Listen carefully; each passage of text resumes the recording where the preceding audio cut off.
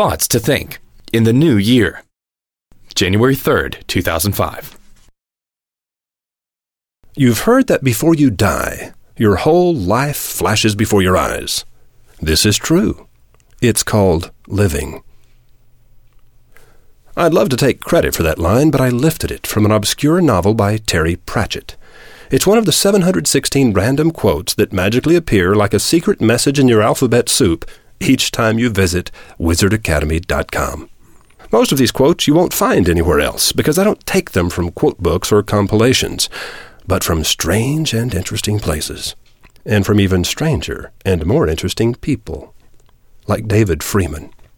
When David came to waste a day with me recently, he said, "The goal of life is to take everything that made you weird as a kid and get people to pay you money for it when you're older." When a friend says something like that, I always write it down. Like the time Alex Benningfield said over a glass of wine, "Success is not spontaneous combustion. You've got to set yourself on fire."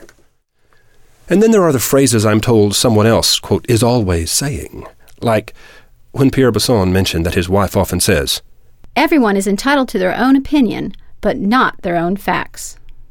Or when Mordecai Silber told me how his father shared this bit of wisdom with him after Morty told him how well his new business was doing. "Son, during a company's growth phase, additional costs that are incurred because of the growth are variable costs. However, when sales begin to decline, all those variable costs miraculously become fixed costs." That's the kind of thing kids should learn from their fathers. My kids learned from me how to scribble down quotes from characters in TV shows.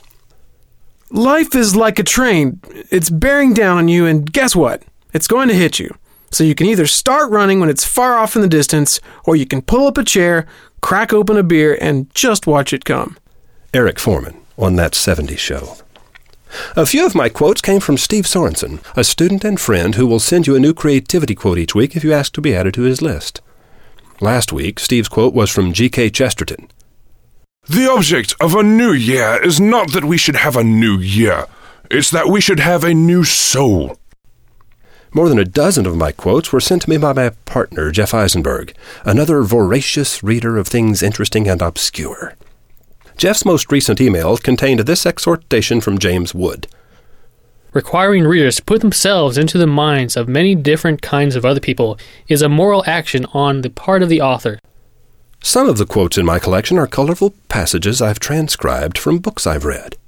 When tourists saw Handsome Kelly and Ponderous Florsheim, they instinctively loved them, for the Hawaiians reminded them of an age when life was simpler, when laughter was easier, and when there was music in the air. James Michener, Hawaii, page 916.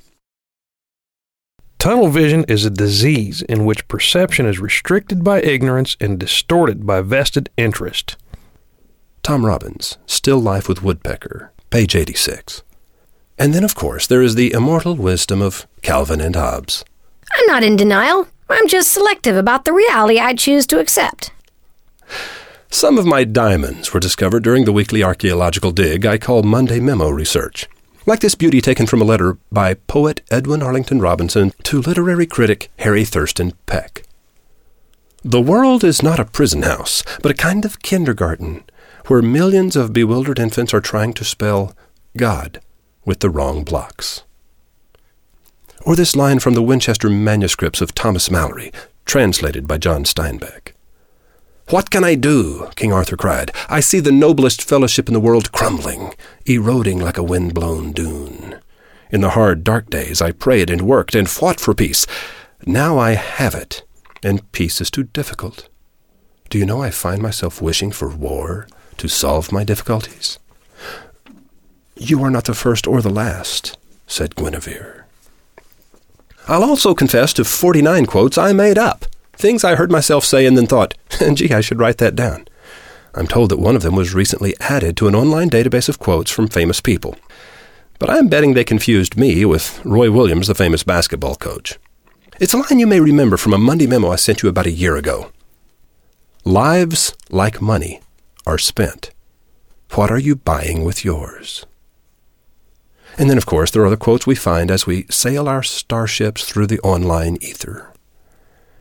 If you were to die soon and had only one phone call you could make, who would you call And what would you say?